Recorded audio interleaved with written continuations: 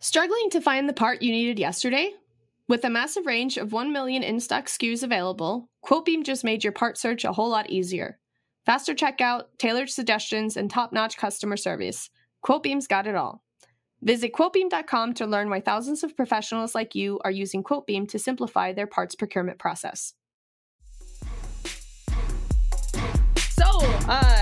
Yes, welcome to Automation Ladies. Thank you so much for joining us, Chioma. It was a pleasure to meet you very briefly. I wish it had been longer in Florida at the A3 Forum.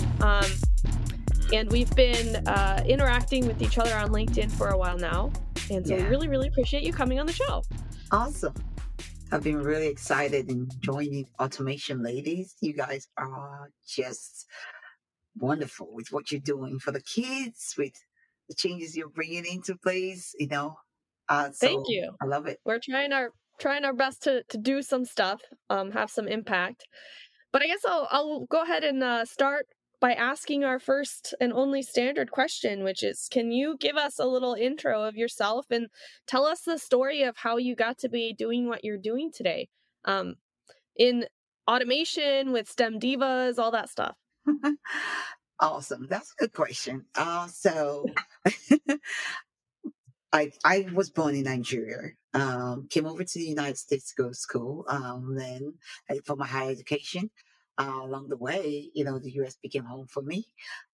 Then I was studying electrical engineering, got into software engineering by chance because I happened to be in school at that time that they were bringing software in there and I was interested. So I maintained with my hardware and software space. Eventually, I got into working in building automated test systems. So that's how I got into automation. Okay. But eventually, I was noticing that I'm always the only, and most of the time there's a lot of misconception about what a woman is supposed to be or how we're supposed to behave, especially with women.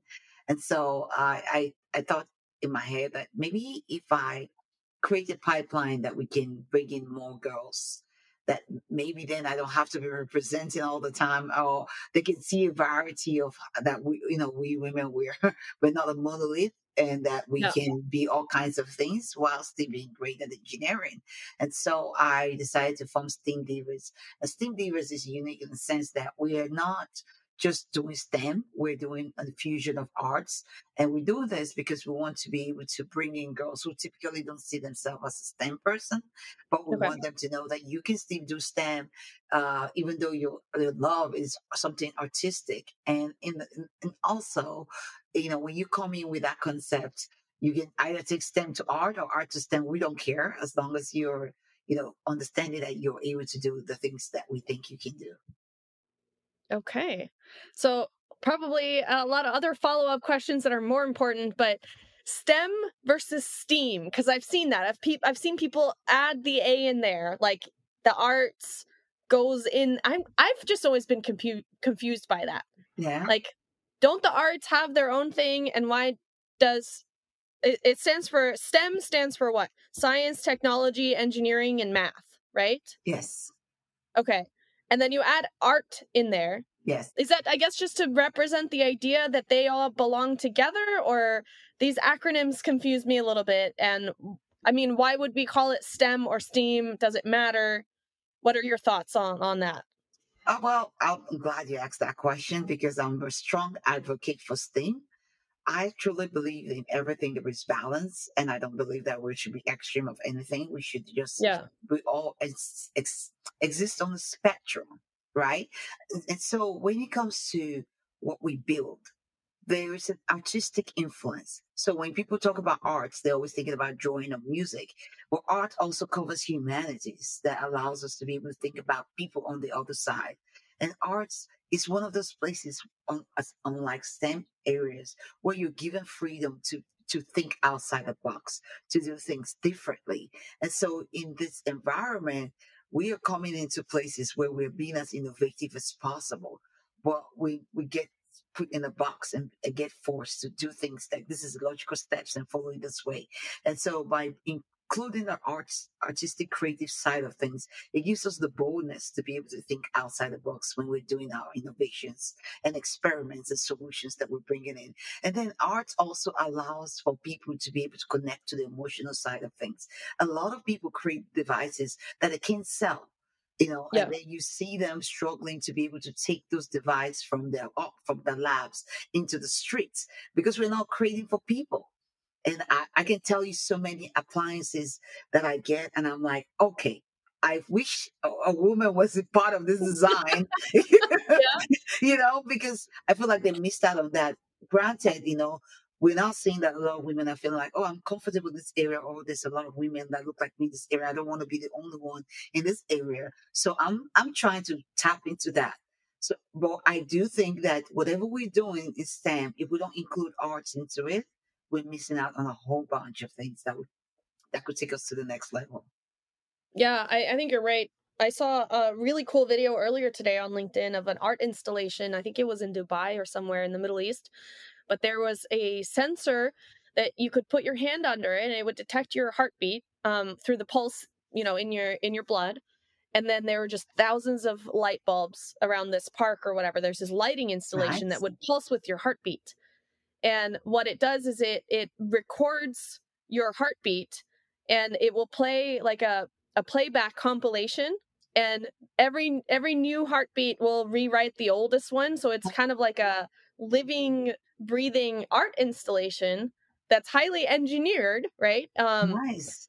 And yeah, I thought that was really cool. And like what you said about, thinking outside the box, I think traditionally we've made engineering a box Yes. that it has to be, XYZ and this type of personality fits in it. And if you're not those things, then it isn't for you. Hmm. Because I always grew up thinking that engineers had, if I was to be an engineer, I would not be interacting with people much. I would just be sitting at a desk all day, doing some science or math or, whatever, figuring stuff out. And I'm a social person. Yeah. And so I didn't think that it really appealed to me, Right. although I really loved the problem solving aspect of engineering. And so I ended up finding myself in sales engineering, which is a great, combination of both of those things. But I didn't know that it existed really, Right. because you kind of get like, oh, if you're social, go do this type of thing. And if Hmm. you're, antisocial and you just like to do math and sit at your desk, then go be an engineer. Hmm. And I think that that's really limiting Yes. in a lot of ways. And yeah, I think we're missing out because I've met so many engineers in my career that are artistic in some way. Like they have a hobby that's outside their work. But I always just remember one guy, he's just an amazing like flamenco guitarist. And he does Spanish guitar and plays during people's dance lessons and stuff like that. And then he was also developing test mechanisms for stents, say heart disease. And I think there's some engineers out there that are not, artistic at all. But I think a lot more than we think have both sides of the brain going on. We just don't always get to tie those things together. Yeah, I think everybody has a little bit of artistry in them.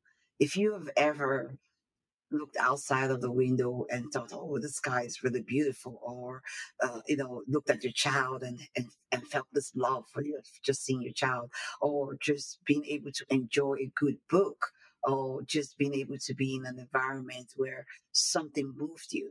I think there was a video I saw that a movie star was explaining that art does allow us to connect to a side of us that typically is hard to explain, like when you're experiencing love, and today's Valentine's Day, when you're experiencing Mhm. love like never before. Art is one of the best tools that you can use, to express that. You're kind of running around looking for somebody in the world that has experienced that same feeling with you. So unless everybody the person is a machine, I think Mhm. everybody has experienced art in some form. They have some experience with art. But maybe we're all never all gonna be Picasso, you know, Right. but there are different forms of art. And even I believe that STEM is creative as best as we could call it, right? Yeah. So when we think about, being able to take a system and imagine a system that never existed, that is some form of artistry because Yeah. you're imagining things. Art brings you into that. And I think we are not really seeing it. Most times when you say art, people are thinking of painting and all that. But there's the form of creative writing. There's the form of communication.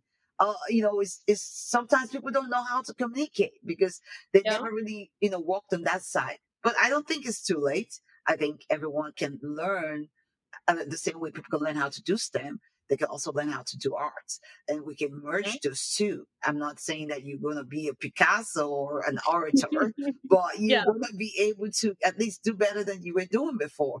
However, I do think that for someone like you, if you had not gotten that information initially that you needed to be a particular way, it would have changed their direction. I know you like what you're doing and what you're doing is great, but we don't know that perhaps you're the one with the solution if someone had not discouraged you with the fact that you had to be a certain way. And what you said is true. A lot of young girls hear this all the time. And that's why whenever I show up looking a particular way. I want them to see me in my locks. I want them to see me, looking good, all dressed Yeah. up, because I want them to realize that we don't. This has absolutely, my physical appearance has absolutely nothing to do with what's going on in my brain. My extroverted nature, although I'm more of an ambivert, my extroverted nature does not mean that I cannot be able to sit down by myself and think clearly. And no one of us has ever worked on a team that we're ever doing it by ourselves. So I don't know Right. where they got this information from, because I've never been able to do anything by myself. Whether you're building robots or you're building a small set of something, you're going to be part of a system. So in reality, we do need to be able to figure out how we can change that conversation. Yeah. Maybe this is wrong of me, but I also thinking of art and industrial, and engineering is industrial design, right? Looking at, yes, a lot of industrial things and, technology that we use on the engineering side, it's not made to be pretty, it's made to be functional, right? Mhm. And have longevity and be practical. But at the same time, I think we have seen examples that you can do both. In some cases, you can, have an aesthetically pleasing design for something incredibly robust and industrial. Mhm. And that's, I guess, a pet peeve of mine a little bit in this world is when companies focus solely on the specs, the functionality, and they think that the features are going to sell themselves, but they don't have any ties to the how people emotionally react to their products, right? Because as much as we are making decisions, based on form and function and pricing and, vendor relationships and all of those things, part of that is emotional. Mhm. I would say more so on the sales side, you know, people dealing with people that they like or trust or companies. I think Allie and I were talking about this the other day, or it might have been somebody else, but like if we think of pneumatics, for instance, pneumatic valves on the basic product line, you've got Festo from Germany and you've got SMC from Japan. Mhm. And for all intents and purposes, they're both great products. They're well manufactured, they're well supported, they're well engineered, they're quality products. I really like the Festo Blue and Silver and their sleek design. And the fact that their valve terminals look really nice. Mhm. That to me is kind of important. Even though, yes, it doesn't affect how the machine works. Sure, you're Right. absolutely right. But if all else things are equal, guess what? I want the one that makes me feel like I like it. And I think our industry, kind of the B2B, has ignored that for a very long time. They don't think it matters at all. But I think now in this day and age where people have so much more access to information, Mhm. they have more ways to get what they need. Do you think that, the how those products make you feel actually does make a difference? As an engineer, maybe I'm sure you've been tasked with procuring, stuff, components for the systems you were building, things like that. Mhm. Do you think that matters or Absolutely. It matters a lot. I have seen, and I can even tell you about something that, okay, I'll just say, because I know these are two companies, Apple and Mhm. Android. Yeah. Okay. These are two phones that do exist. And I'm an Android person, and I understand that in certain ways, technological wise, Android is more advanced, Yeah. allowing you to do more stuff. Apple, on the other hand, is has a following. Apple is able to get their things to market, because they focus on not just making it functional, but they make it more pleasing to the eyesight. So now when you are looking at, I do believe this, that people would overlook your error Mm-hmm. if there is a certain level of pleasantness. I think there's an error margin that is Yeah. permissible, with getting cuteness. The cuteness factor will allow you to pass through. And I always say Right. this, when I build fixtures, I always say, oh, the cuter it is, the better it works. Now, people always think about, oh, just look pretty. But there is something that goes into behind the thought of trying to make something look pretty. And, Yeah. and it's in a way, it focuses on making sure that it works well. So let me say I'm building the system. I have all my cables just laying haphazardly everywhere. Now, it works, right? But if something happens and I have to troubleshoot that, oh my God, it's horrifying. But if Yeah. I make that system to look cute, in the process, I end up making sure that everything is aligned in such a way that I can easily look at them and see it and understand it quickly. Then, when I'm troubleshooting, it even makes it easier, even if my intention was to make it look cute. So, Right. we should not in any way undervalue the benefits of things looking pleasing to the sight, because people, we start out first with the sides before we go to the next thing. Now, if obviously once you things look too great, you go in there, it's not worth what is advertising, you kind of lose interest. But Yeah. if there was a small margin of error where I could be like, you know what, I'll just deal with it because this makes me feel a particular way. Everybody has some form of feeling. And I know you've been in sales, you understand that you don't get sales because you're out there spewing facts like, oh yeah, this is the spec, this is this is that. But you're actually connecting to the person's feelings to be able to get them to buy in and believe in what you're selling. So Yeah. while I'm not saying that people should spend a whole lot of money trying to impress people with their image or whatever, but I'm saying that it's important in the sense that we should not overlook the ability to be able to get into people's feelings. But even if that means that we should make it look pleasing to their sight first. Yeah. Absolutely agree. I wish Allie, I don't know if her internet dropped out. I know she's had also an instance of working with someone where they made a point that, hey, we're engineering. This is not about feelings. And it's funny because there's a whole lot of feelings flying around in those Hello, conversations where somebody says, this is not about feelings. It's like you can say it's not about feelings all you want, but your but all feelings of us all have over that. feelings. We are not robots, right? To be clear, us human beings have feelings whether we want to acknowledge them or not. That's true. Or whether we try to compartmentalize them from our professional life. Ultimately, we are dealing with human beings that have feelings. And yes, rational engineering discussions, they honestly are feelings too. You're just, whether you want to admit it or not. So I would love for it to be more permissible for people to bring themselves, their feelings, and everything else to the table. Yeah, I think that's another reason why I think women have traditionally been told that this isn't for them, because them and their feelings don't belong, or whatever other shortcomings we possibly have that aren't a good fit. Is that something that you ran into, very early on?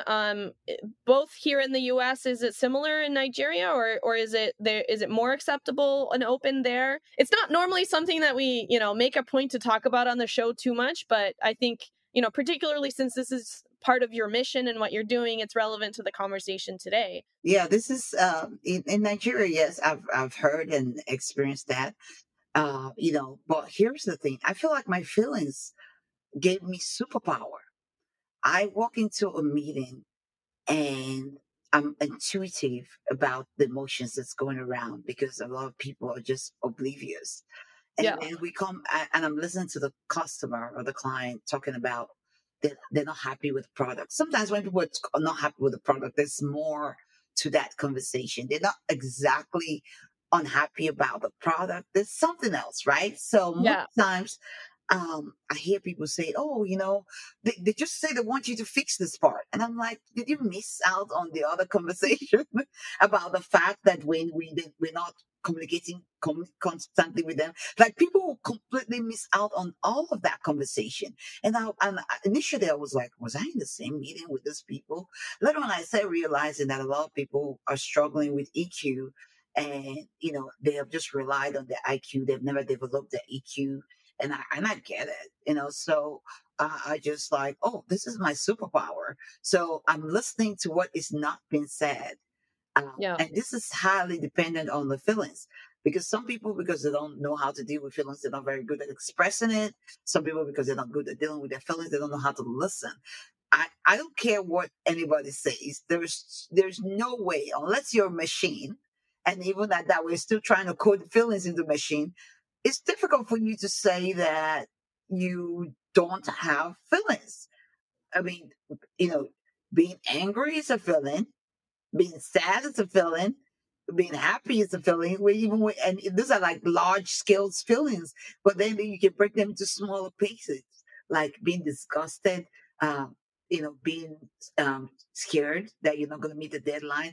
All of those things are feelings. And how does those feelings affect you when you're not actually recognizing that you're not your best self because you're feeling this way? So you're coming Yeah. in with too much baggage because you're not addressing you very well. So to me, it's my superpower. And I encourage my team with anybody I'm leading, like, hey, look, I need you guys to be able to express your feelings to me. We need to talk about how you feel because you're not, either you're not bringing your best self, or I don't just jump to the conclusion that somebody's bad at their job because I'm like, Yeah. what else is going on with you? Like, how can I help you? So all of these things put together does make me a great leader.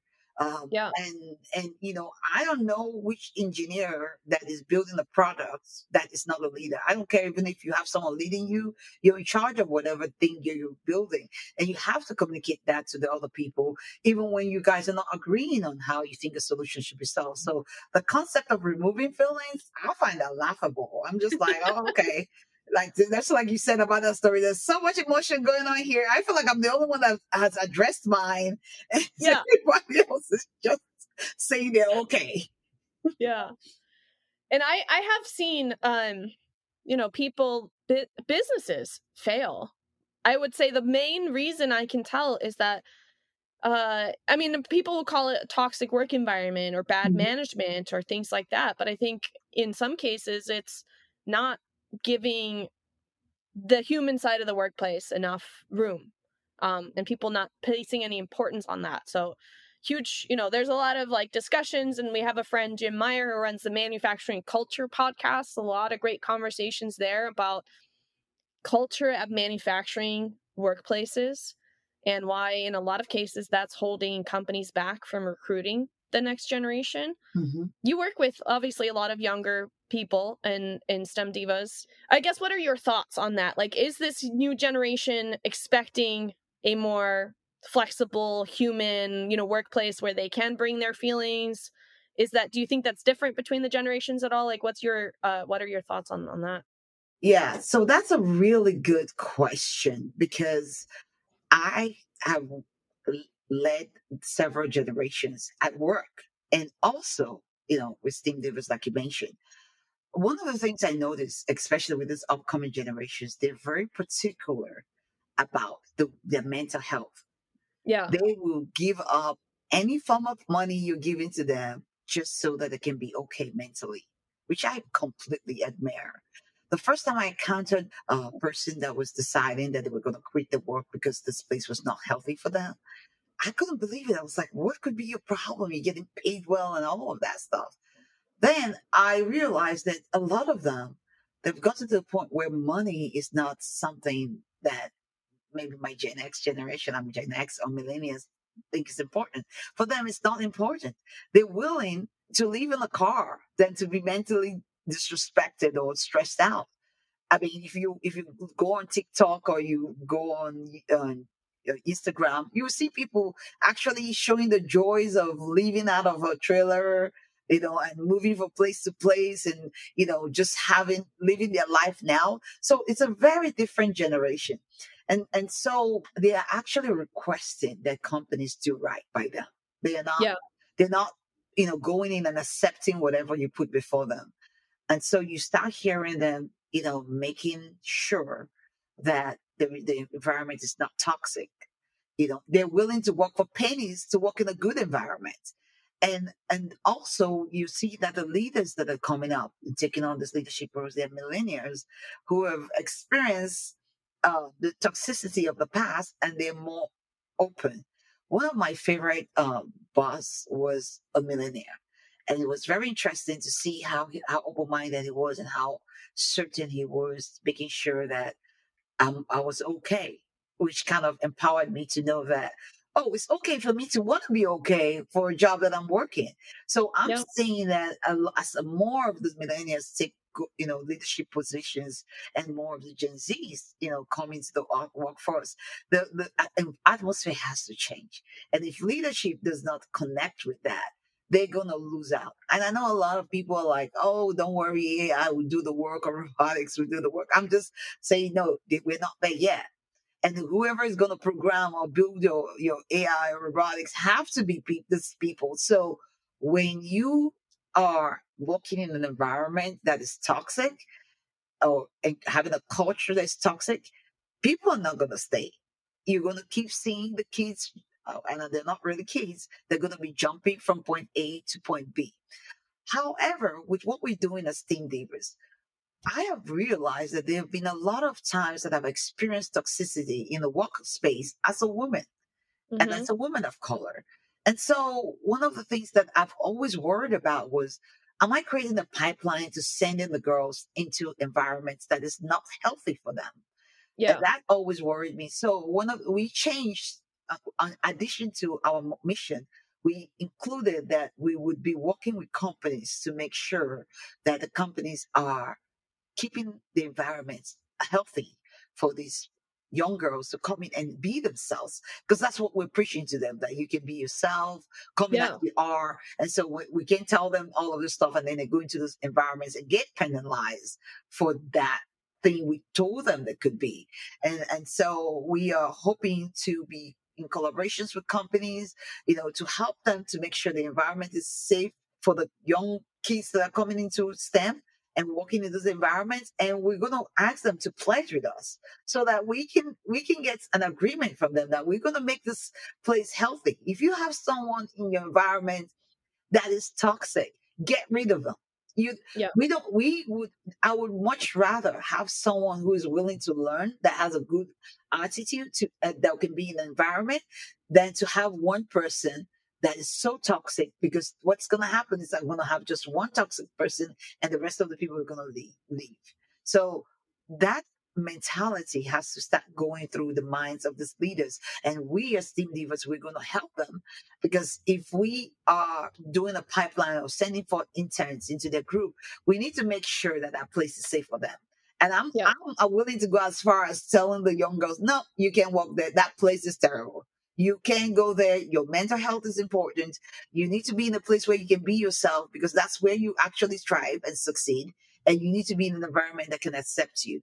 And I think that, you know, I've done oh, I'm so scared, and I've been in those environments, and I came out damaged. And now I don't do that anymore. So I don't want to be, I don't want to believe that, oh, it's never going to get better. So I'm really focusing on getting more girls into STEM, but I'm going to also work on the other pipe, that I'm not creating a pipeline for them to disperse when they get in there, but rather Yeah. uh, have them continue to grow so we can see more women in STEM, and we will encourage the next generation so we don't have to do too much work, because now everybody can see women in STEM, and it becomes like a natural thing. Yeah. Yeah. So you mentioned earlier too about not having to be alone and always represent. So I think that's a concept that, people that haven't been in the minority don't necessarily understand, and rightfully so. How would they, right? Unless Hmm. we talk about it a lot, unless they find a way to empathize, and it probably takes more than one conversation. But can you talk a little bit about that? Like, okay, obviously you're in engineering, you're in leadership, you're performing at a high level, you're professional, and you come into a job that's probably very demanding on all those fronts. And then you also have to play the representative of all the things, right? that are missing in that place. If you're alone, if you're the only one representing being a woman or a person of color, or in your case, being a woman of color, which doubles up like, Hmm. the different attitudes and issues and things. I was at an AHTD meeting, which is the Association of High Tech Distribution. A lot of distribution companies in the industrial automation space are very traditional. Some of them are very have great cultures and have been able to put that out there. I'll throw out AWC in Texas and Louisiana, for instance. I have never seen so many young people and women on teams like I do with them. And one of the things they put in their ads is, bring your whole self to work with us, that sort of thing. So I think that they're embracing it and doing a good job. But there was a speaker at this event that mentioned this, and she said, hey, it's really important that if you're going to make an effort to try to hire diverse candidates, don't just stop with one, because you're setting that person up for failure from Yeah. day one. Because and I don't think people realize, like, you're putting all kinds of unpaid work on that person in Yeah. addition to doing their job. And I don't want to be presumptuous and say, like, can you, because now I'm putting you on the spot and saying represent all those things in this conversation. But if you're willing to speak about that a little bit, can you just help bring that point home, or tell me what you think about that? Does that feel correct to you? Yes. I mean, you hit the nail on the head. It's unpaid labor for those of us that's showing up there as the only one, right? All of a sudden, I have to, if I'm the only woman, I have to be all kinds of women, right? Yeah. I have to be,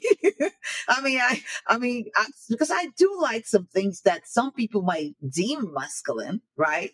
And then, Mhm. I'm like, okay, am I trying to be too much of a man, or can I be more of a woman? And then, and then if I'm the only person of color there, and it's like, okay, what kind of black woman are they comfortable with that I have to be? And it's not like people are putting that pressure on you to, directly, but there is that Right. unsaid thing. And so I cannot remember any company I've been at that I'm not even part of the ERGs, because I feel like I have to speak on these things because no one's going to speak about it, right? For me, and which is so funny that you said that, because every time, like if you ask around, it's the most black women, we always end up in ERGs, and most people are like, Yeah. oh, you know what, you'd be good in DEI. I'm like, I'm DEI. I have no choice. That's not exactly my passion. I'm just trying to make sure that whatever Right. trickles down, it doesn't end up destroying me. So this is more of a survival thing, honey. I'm not, it's not a job anymore. It's not like, oh, I have this passion about this. So, Right. it's like you said, it's an unfair burden. I would love a situation where there's a girl, not anything like me, and she can be like, I'm not really in my feelings about these things, and I want to be able to be the one that can cry about these things. And then you start having this environment where you have people seeing different types of women and letting go of the stereotypes and Yeah. realizing that we are all different. We're not a monolith. There was a time that, because I know you noticed that my voice is kind of deep, and most times people have this impression that women are supposed to have higher voices, and, and in a way, it did work in my favor. And I was dishing out this very terrible advice at that time to my mentees, like, oh, you want to deepen your voice when you're talking. And in hindsight, I was thinking I was helping them, but I wasn't. I got to a point where I started thinking, I was like, why is not training them to be the way that everybody looks or sound like? Why don't we train them to get comfortable with the different voices of women? Why Yeah. am I putting the burden on those young engineers to be able to become something that other people can be comfortable with? So I that's when I started, letting go of some of my own things, like the burdens that holds me down. So I don't want people to feel like, oh, I feel terrible that I'm being called out. No, it's okay for you to feel bad about being called out. It's okay. Make a change, because even I have had some things in my head that I've said, And done in the past, like telling somebody, can you deepen your voice when you're talking so people can take you seriously? It's a very terrible advice, especially for someone who's like putting women out there. So, yeah, so the thing is every one of us, we're learning, right? It's Yeah. like you said, it's hard for them to recognize that this is an unfair burden to me because they're not a minority in this group. So now when I say something, just believe me because you're not Hmm. walking in my shoes. And then help me become Yeah. my ally. Speak for me when your voice is louder. If you're in a room I'm not in, please say the things that you've heard from me. And then allow me to be able to speak. Give me opportunities to speak. So these are very, very simple things that can be put in place. But once you center it yourself and say, "Oh, I feel bad. I feel like you're making me feel bad, or you're talking about me and all that," then you've kind of lost the focus because then you become more of a problem. You know, Yeah. you can't. It's one thing when you don't know. Now you know. Do better, right? So yeah, it's an external. It's a real big burden for me. I just feel like maybe if I get more girls here, more women in the spot, it will be easier for us. Now I don't have to be the only one. You guys can represent anywhere you like, and we can all be who we actually are. Yeah, that's one of the things that I feel really lucky about right now in my current job. My CEO knew me from the past, but not fully, right? Because we worked together, several years ago at a different job. And I think we've both also evolved and grown as people over the years.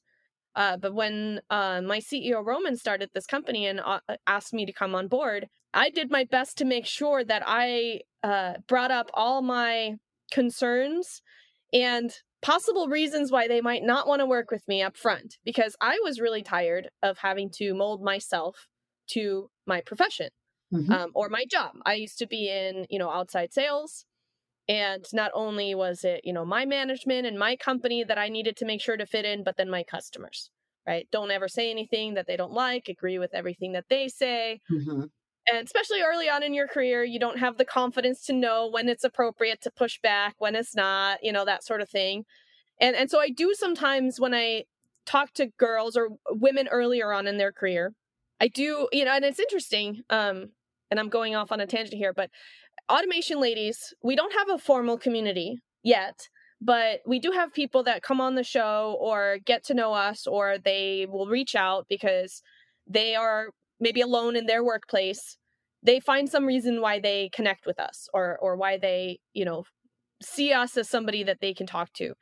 And we've had instances where people reach out about a problem at work. They're being treated a certain way. There was one example where the girl she wanted to quit. And we had a whole host of some of us from the show and some guests, like we just got a little conversation together, and we all had some pretty different advice based on, what we had experienced, things that had worked for us or didn't work.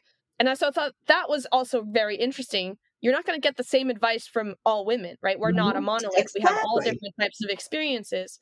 But then secondly, I thought about it, in as much as I wanted to say, oh, just get out of there, it's a terrible place, you know, sometimes there are things that you can do to learn to navigate things. And, with maturity sometimes comes perspective.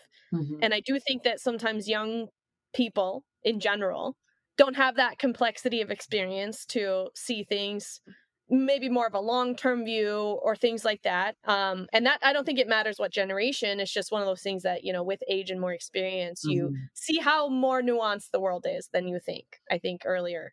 Um, Because I like the fact that all the girls had different advice to the same problem, and I also like the fact that you talked about the nuances of being in it for a long time. Now you knew how to navigate these things a little bit better. So Yeah. I wanted And to I've heard go. from other people too, similar stories to what you mentioned about how you used to give people certain advice to try to fit in, right? About lowering their voice or for them to be taken more seriously.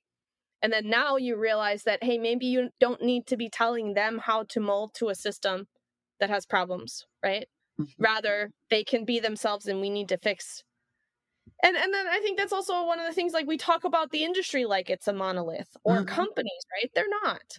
Different groups within companies can have different cultures. True, Sometimes moving to a different group within an organization changes everything about your experience with the true. job. Other times it's moving to another company in the industry, and it can be a company doing the same thing, but with better culture. With my company that I work for now, I came in and one of the first things I did was like tell them how I have had anxiety at work. And in one of my previous positions, it was really hard for me because I got anxiety and I didn't know what to do about it. And I was trying to fix it all on my own, and it was Mhm. affecting my work. And I wasn't sure if I could tell my boss, but I did because I didn't see any other options. And thankfully, he was really cool about it. And we made some changes in my responsibilities at work. And I got a little bit of time just to go take care of myself. And lo and behold, I got better. And everything changed. And so I saw that happen.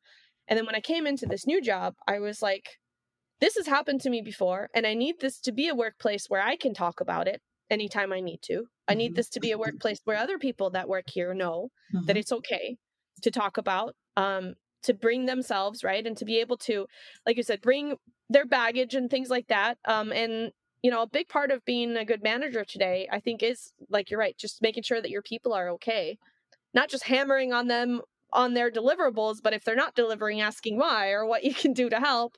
And then making it clear that, whatever the reason is, it's okay to talk about, because as much as we try to separate it, home life does affect work life and vice versa. Probably even more so now that we do this, working remotely and we're Mhm. on all the time. I think people's expectations are changing faster than organizations can change. Mhm. Uh, but one of the other reasons why Allie and I started the show is because we found each other and we actually had some things in common other than just being women. Because we've often been shooed into the women's room or women's networking event or the women's conference. And I'm like, that I don't like at all. I don't like being singled out for my gender or put into a room with other people of my same gender and think that we have. I mean, there are some things that women, kind of have in common, right? Things that you can understand better. But by and by, like, I don't want to be working in a room full of only women. I find that to be, I don't know, harder, I guess. I think it's important to have like all kinds of different perspectives. Balance. And people connect on different things, right? Um, so imposter syndrome is something that, I think as women we talk about it more. I don't know if they just say that we have it more or we feel it more. I think it happens to everyone. Yeah, what are your thoughts on that? Is that something that's affected you in your work? Do you talk to the girls about that and, in STEM Divas? Yes, yes. I have a different perception around imposter syndrome. And I'm going on that based on something you said about being in an environment that you didn't fit in. And Yeah. and we tell the girls, can you confirm so they can fit into this environment? Now imagine that you're somebody that is being pushed into an environment where you don't fit in. Why would you not feel like an imposter? So instead of asking the victim that is being treated in an environment they don't fit in and tell them, why don't you fix yourself so you can get over imposter syndrome? Maybe the solution is to fix the environment.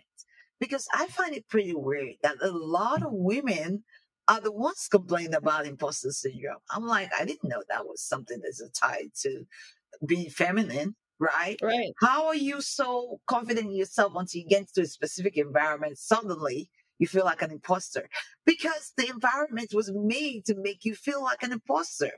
Because they're asking you to be somebody you're not, because they're Yeah. not allowing you to be your full self. So every time you wear a mask, you're an imposter. You're like, I don't feel like me. So that I feel is the underlying thing around imposter syndrome. So for me, imposter syndrome is a myth. I don't have it. Whenever I'm in an environment and I feel like I'm an imposter, I'm like, okay, let me look at this environment. What exactly are you guys doing that is making me to feel like an imposter? And then I try to tackle that. I try to address that. And then I find out that I'm fine after that. Because I find out that I was never feeling less confident prior to meeting you all. So before I go around and start seeking a therapist, let me just make sure I'm not working with with the wrong kind of people, right? And so this is why I am always careful when the word imposter syndrome is being thrown around, and it's like we women, we're forced to imbibe it. As a matter of fact, there was a time I had to lie that I had imposter syndrome so I could fit it. Because I felt like I was, I don't feel like I have imposter You're syndrome having because, imposter syndrome, right? yeah, because see, I had to have it, right? Because at the point in time, you were like, hey, look, I feel like this, what you guys are doing is making me uncomfortable. And they were like, are you sure? It's not your imposter syndrome working against you. So, you know what I mean? So, Yeah, yeah, so I was like, okay, I guess I have imposter syndrome. But in reality, it doesn't exist for me because I have been living my life as who I am. And when I go into the environment, what is it about you that makes you feel like you can exist in this space and I feel like an imposter? Because yeah, culturally in Nigeria, there's this thing that we always hear from our parents. Like when you come home with like you're the second in your grade, your parents will ask you, so the person who made first, do they have seven heads? So I've been trained to think that there really is nothing someone else is doing that I cannot do. So the concept of just feeling like an imposter when somebody else is existing in that space doing the same thing just doesn't sit right with me. So most times I'm like, oh, I don't know. Maybe it's the environment. And then I start looking at the environment. Then I start finding the gaps. Like when you hire somebody based on their potential, you need me to prove myself so much. I yeah, prove myself, and then you question the next thing. And then I have to come in there. I have to be somebody I'm not. I have to dip in my voice when I'm talking, when I want to squeal. And so things like that would make any woman who is not made for that environment to feel like an imposter. So I just feel like we should take that off the table because the solutions don't solve the problem. Rather, we should look at the environment. If you have two women in your group and two of them are feeling like imposters, then something's wrong with your environment. If you have just one, something is wrong with your environment. Because if the imposter syndrome is not happening to everybody, and I know sometimes guys always say, yeah, I have imposter syndrome too. I'm like, stop it. You don't. Because this is not what you're describing is not what we feel. Because half the time we're constantly proving ourselves while you're writing on your potential of being great.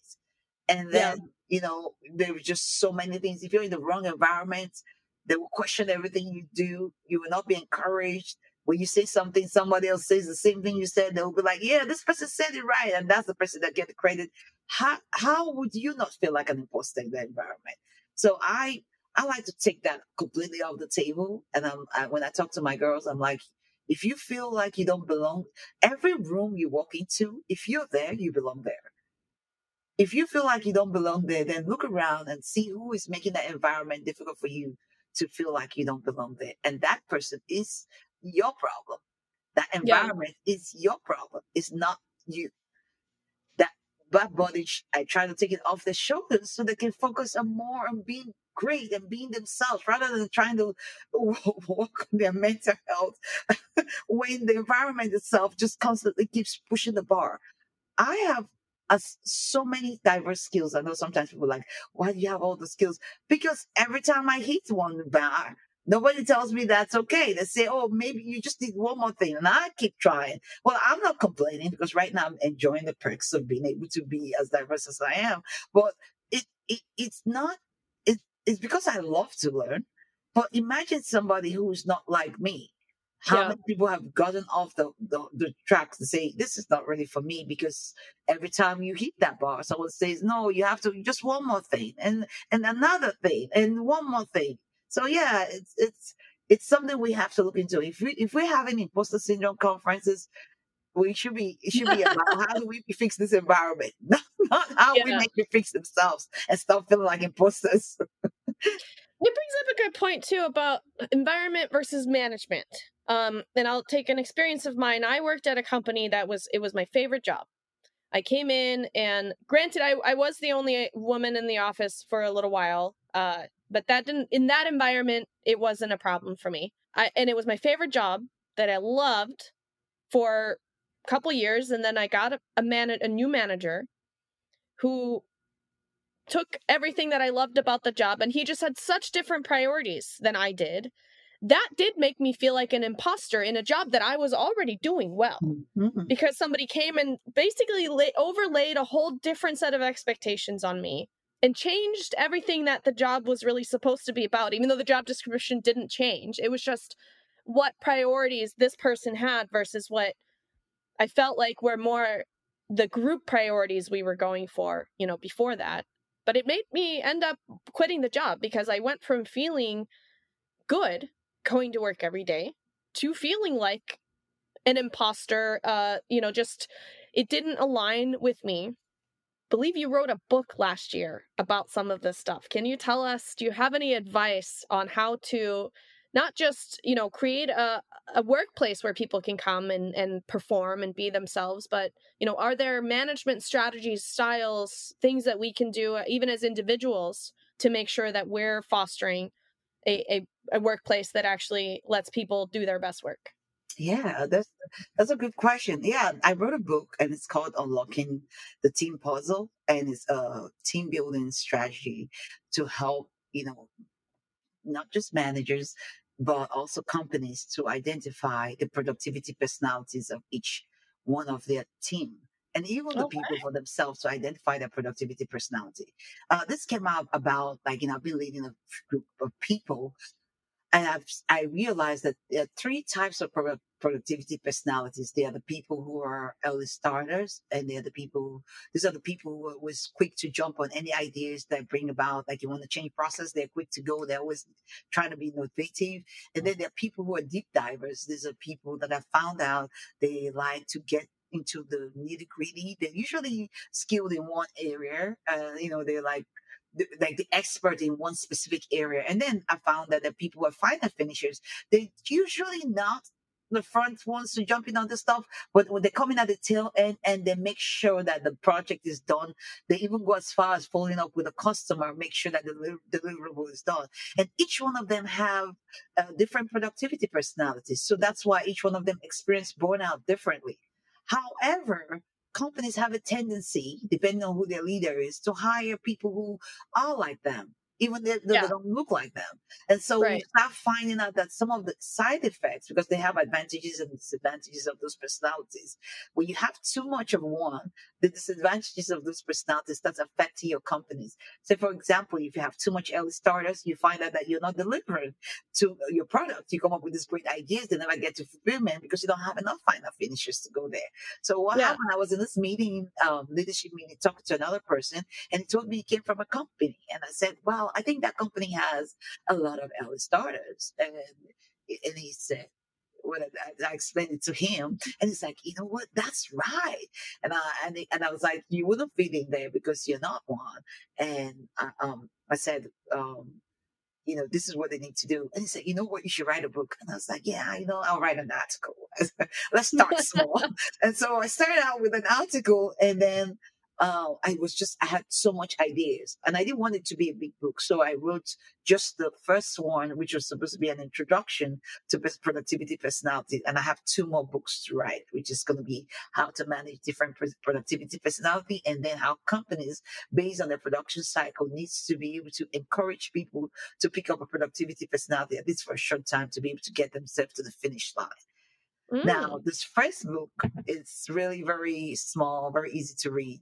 And I found that a lot of people have been talking to me about it, and they want to know how to check their productivity personalities and how to identify themselves. And also, managers have been asking me questions on how to put their productivity personalities that is accurate before leadership, because I found that problematic. Because if you have if you're part of a system that the productivity personality that dominates is like an early starter, always in Hmm. front, always there.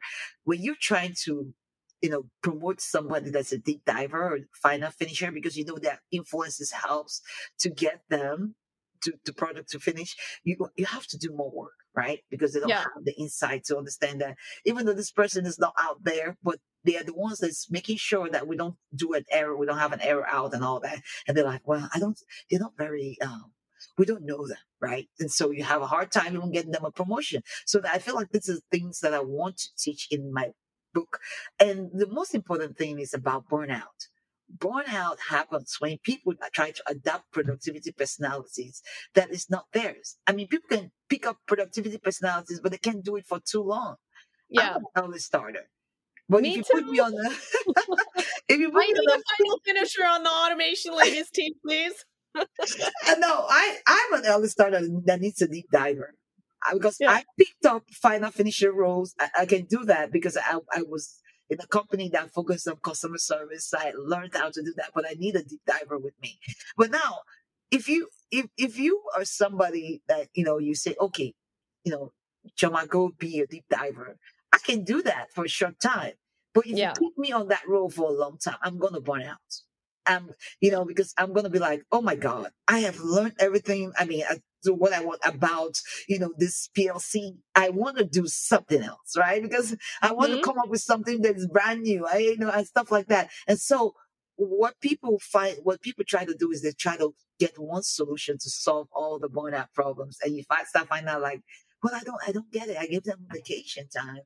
I did all this stuff. Yeah. Why are they still experiencing burnout? They're not doing we're not working according to the productivity personalities, and when they do, that productivity personality never gets appreciated. So in my thinking, it's like I can build a diverse team. I can get my team to come in, and I can find what your productivity is, personality, and allow you to shine in that space when it's time for you to shine. Because when during the production cycle, everybody has a period where they shine. And then you Yeah. find out that, and I recognize like, okay, these are your strengths. And you find out that we mitigate each other's weaknesses, because having an early starter with a deep diver, they mitigate the weakness of them trying to move on to the next stage. At least with a final finisher, they can take the project for them when they're bored and take it to the very end. So you can see how having all of the mixed productivity personality helps. And even when I have someone that I need you to take on the role of a different productivity personality, I can explain to you that this is short term. Yeah. And I'm going to put you to where you're going to thrive next in a short time. And you find out that people are like, okay, I can sit here and do start a work until it's time for me to go do the part that I'm ready for. And having that knowledge changes the way that people experience burnout. Like in that example you gave about being at work and the manager came in and he was probably pushing his own productivity personality, which is not in alignment with you. And Right. sometimes he would be like, look, I have this new idea. I have this new innovation. They're like, yeah, but we want to make sure that all the data, all the documents is in alignment. I would like for you to look at that like 30 times and you're already bored. And you're like, oh, I got to do this again, and you could easily quit. And then coupled with all the other things like maybe just wrong environment and the way they're treating you. Yeah. So yeah, there's so many sides to productivity personalities. It's just something that is, I'm just not trying to go too deep into it because I don't have research behind it, but this is based more on experience. And Yeah. I hope that somebody can go around and say, oh, you know what? I've recognized certain things about myself and there's nothing wrong with me. That I'm not like the other guy, and this is where my strengths are, and I can focus on that and help this company to be successful. Absolutely. I'm fascinated by this. I would love to I will read the book because I didn't know what it was about before we discussed this, and absolutely I already recognize, that I definitely fall into one of those categories. I've done the work and I can do the work of the other, areas, but you're right, not for long term. And if I know up front that it's short term, then that's a whole different situation than being thrust in it and thinking that you're going to be there forever. I say this a lot, like once I get really good at something and I'm repeating myself, I get bored. Me too. So I need to constantly be learning something new or doing something new, which is not the best for all positions all the time, right? Mhm. But if you recognize it and you know that you can step out of that for a little while, but you can come back into it, I think that makes a huge difference. Yeah, when I was younger and I was interning for my dad, uh, I was lucky I got to do a lot of things, but one of my jobs was accounting. And one summer, I did a lot of accounting. And holy crap, it's not for me. I mean, just I hated it after a while because it's so repetitive. I felt like I was just stuck in a rut, kind of doing the same thing day in and day out, and I was atrophying my attention, everything.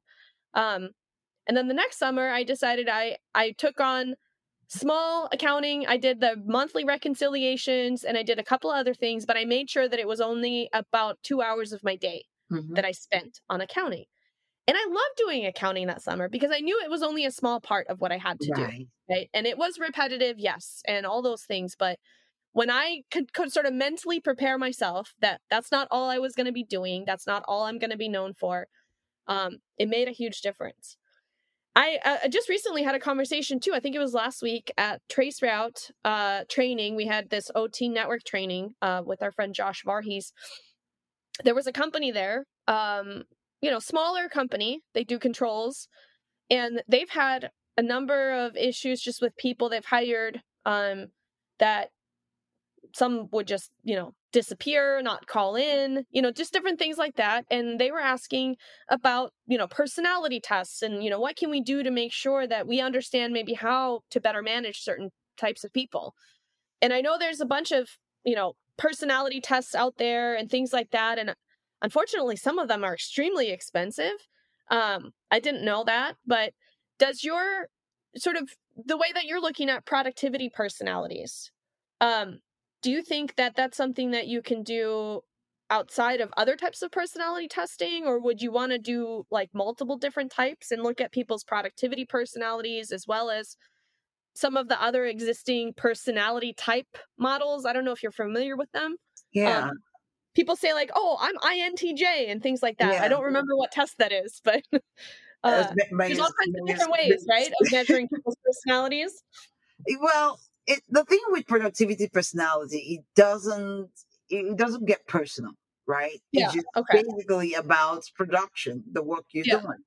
Yeah. So you can be INTF or ENTJ, but you could be a different productivity personality. And sometimes you could move to a different job and you find yourself picking up a different productivity personality around that job. So I don't think it's that deep where you be Yeah. like, oh, this is my personality. It's just when you go into a company and you find out that this is what you're doing, and Yeah. you find out that this is how I respond to these things that I'm doing. This is how I want to be part of the deliverables that this thing is doing. You develop a productivity personality behind it, Yeah. right? So it's like companies do have productivity personalities that's funny. So I found that agile startups, they have like early starter productivity personality as the dominating one because they're being innovative. They're starting Yeah. out, they need to be quick, iterate quickly, and they have to have a group of people that can take risk and not overthink it. And then when you have companies that have established themselves for a long time, and, they already have reputations, you see those companies, they're pretty dominated with deep divers because they are calling themselves almost like an expert to go to for the particular thing. So Yeah. you know them as that person. And then there's the established companies, like, like they've been around for a while. They have a productivity personality that's dominant, that's final finishers. And the reason you see this is like the way they reward, and it's kind of based on where they are in their production cycle, right? Yeah. If I've already established myself, what's very important is the deliverable gets to the customer. So most Yeah. times we have a lot of final finishers because they there's a standardized process. We're not changing anything. When you work, and I worked in each one of this company. When you work in space, nothing gets changed. If you gotta change a resistor, there is too many FRBs that goes on. Yeah. They're like, you know what? Let's just keep it moving. And so your deliverables is more important. So you see that you develop that productivity personality where you're like, oh, we're walking through the space, already established work instructions, and we need a bunch of people in there to be able to move to the next level. And when you go and work in companies that's like, like a startup, like SpaceX, which Yeah. is like, Yeah. and you start seeing that, oh, they're iterating real quick, things can break down or whatever. Yeah. It's a different productivity personality is there. And so it was kind of funny, right? When I was lucky that there was SpaceX, and we were like, how are they getting away with all of this? Like when they make all these mistakes, because Yeah. we Yeah. are in this place where our rules are like, you can, you know, And I'm like, man, these guys are so lucky, right? Because I'm more of an early starter, and that's kind of like what I felt would be more of the thing. So it's not tied to people's personality at all. It's just tied to the products and Okay, what that you makes are deliverables. Yeah, that that's makes a why. lot of sense. Yeah. And actually thinking about what type of company is right for you. It doesn't just have to be about the type of work or the type of industry, but can also be about the maturity level of the company, how they're operating. I didn't know any of that, early. Nobody talks to you about that early in your career, at least not for me. I went to business school, and I remember uh, the rules were you have to wear a skirt and pantyhose to any of the interviews as a woman. I was not allowed to wear pants. Um, this was in the 2000s. Like, I still don't understand. I hope they've changed it by now. But they said, oh, business is conservative. Business school, that's what you do. And I remember I had the hardest time finding a suit because there's not a lot of places to sell women's suits to begin with, let alone ones that are very plain, but also, whole thing. And I couldn't afford it. I was like, I'm a college student. I don't have $200 to drop on a suit for a mock interview. So I bought myself some separates and, pretended I had a suit. Another thing that it was very like everything was very standardized. It was like, this is how you write. This is how business writing is. This is what you need to put on your resume. And I remember for years I had detail oriented on my resume because it was one of the things that you're supposed to put. And I tried my hardest to To be be detail oriented. detailed. And then after a while, and I sometimes am, and it is like it's kind of situational, right? Right. When I'm in a place where I absolutely have to, and I'm, in that zone, I am extremely detail oriented. But as a general, trait for me as a person, I am much more of a, get myself 85% there Hmm. and then worry about the details later. Because like I am a kind of an early starter, right? Oftentimes Right. I'm working on things that are new, that are not proven, that don't have a blueprint. Nobody's telling me exactly how to do it. And then at that point, perfection is definitely the enemy of good. Yes. And I am not necessarily a detail oriented person. And it took me years to feel comfortable taking that off my resume because I just thought it's what you had to be. And I think that we're entering, or we're already in this like glorious age of having technology make it so that we don't have to have, only two choices for everything or five, Yes. right? Like we used to have very limited means of communication, very limited, production capabilities to where we couldn't personalize things. We don't have those constraints today. We Yeah. have all kinds of ways that we can embrace more complexity in our systems, Yeah. in our world. And so I found myself to thrive way better when I took detail oriented off my list altogether. I let people know what my strengths are and what, be more realistic about my weaknesses, because it's not about, oh, am I going to be able to do the job or not do the job because I have these weaknesses? Then it's more like, okay, how do I complement Yes. my strengths or my weaknesses with other people in the team to where we perform better as a team or as a company by playing to people's strengths and letting them, not forcing them to make their weaknesses Hmm. um, a big part of their job. And I had never thought of it in this sense of these productivity personalities, but that's a really cool concept because like you said, it's not about your personal personalities. And so it doesn't even have to be related to people. It can Hmm. be. So I've worked at companies where they were so far established that anytime I had an idea or something that I thought should be changed, I was, patted on the back and said, "Oh, nice to know, but welcome to such and such company. Like this will I know. never change." I know. And then I learned about myself through those experiences that, you know what, I am actually a really good early stage startup person because A, Mhm. I am that early starter. And B, I really like having some influence. I really like being able to come up with or, see things that I think should be done a certain way and be able to have some influence over that. Yeah. And I think that, a lot of companies and managers and even, people in their career knowing this, having some insight into this can help them avoid a lot of hard, experiences, I think. Yes. And companies, are always trying to be more productive. They're always trying to get the best talent. And I think the best talent, if you can redefine that a little bit, you're going to have a much easier time True. attracting, getting that talent, and then retaining it once you have it. Yeah. So I guess with all of that talking from my side, we're probably looking at a good time here to wrap up. So can you Yeah. tell us, Chioma, what can people expect to see from you going forward, maybe in the short term or long term, if there's anything you want to talk about, and where can people connect with you if they want to work with you or follow your work or support your causes or your buy your book? Where can I buy your book? Tell It's on us all the Amazon. things. It's on Amazon. I have it on Okay. Kindle and I have it in paperback. It's very accessible. Unlocking the Team Puzzle. It's I don't have it on any other format because I'm not really a writer, but I just wanted to make sure I have this idea out there. But eventually, Yeah. I'm gonna have it on other uh, um, bookstores. Yeah. Yeah. Well, we'll go ahead And and put a link to the Amazon link, yes. so you guys can buy this. If you're hearing this later, we'll put a link on the automationladies.io resources page. So if you can't find it by searching for it, then you can find it on our website.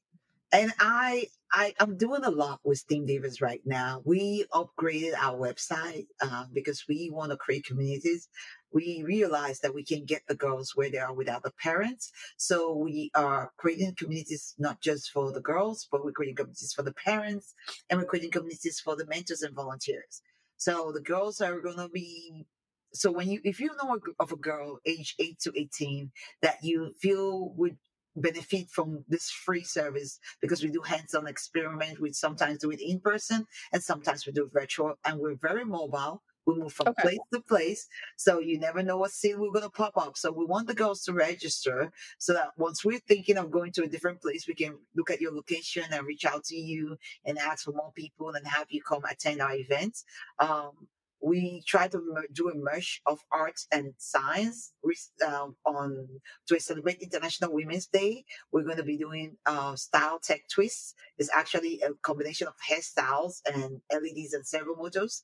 So it's like think about Ooh, like futuristic hairstyles. So the yeah. girls are going to just go in, learn how to do a hair, and then learn how to design the hair to do all kinds of things. So it will be like your hair can be moving or LEDs start shining or something like that. And so that's kind of like how we do our hands-on so that there'll be a machine of both arts. So yeah, please go to our website, register a kid. If you're a parent and you just want to know how to encourage your child in STEM, it doesn't have to be a girl, but usually we try to give resources for girls. Yeah, register yourself. We have our communities. You can experience things there on our Slack channel. You can use our resources. We provide resources available to parents.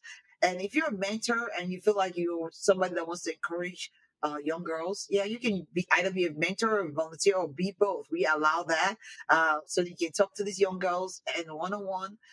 You can volunteer for these events when we come to your city, because we do need a lot of volunteers to help us with this. And you don't even have to know how to code. We teach everything. We remove any kind of stress from coding. So we just so that you can have the hands-on experience and come out and be happy that you built something you can take home, or build something you can tell your friends about and put it on your webpage or on your Instagram account. Just know, letting you know that you can science this out, okay?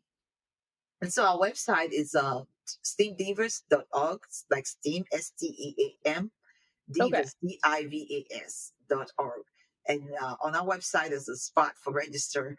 There's a spot for resources. There's a spot for being on our Slack channel. Definitely, we rely heavily on donations. We don't want anybody to tell us what kind of people we should have in our group. We're not strictly females. I don't even believe in the binary system, basically. So whatever way you identify yourself, join our group. We don't care. We're just happy to have you there, and we are just trying to make sure that we fix whatever is in the system that's making it difficult for a lot of females to come in.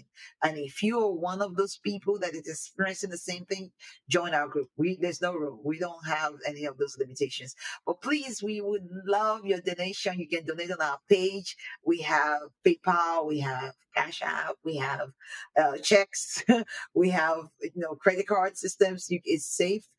We really appreciate the donations that come in. That's how we're able to do some of these events that you are hearing us talk about. Okay, wonderful. We'll make sure to put all those links up as much as we can in the show notes, as well as on your guest profile on automationladies.io. And then, Chioma, feel free anytime you have updates, new, projects you're working on or anything, let us know. We can get that out to our audience, and then we can update your guest profile as well. We want to try to keep our community, keep current. Sometimes people listen to these things, a couple years after the fact, so they can check you out and what's going on. So thank you so Awesome. much for your time. Awesome. Thank you. I look forward to the next time we get a chance to meet in person or talk again. Yes. I really appreciate you sharing with us, getting to learn from you. And I encourage everybody out there that if you're not following Chioma already on LinkedIn, if you hear this, go find her there and please donate to the cause. We'll have some links to that on our webpage as well once the episode airs. Thank you so much, and happy Valentine's Day. Thank you for having me. I really appreciate it.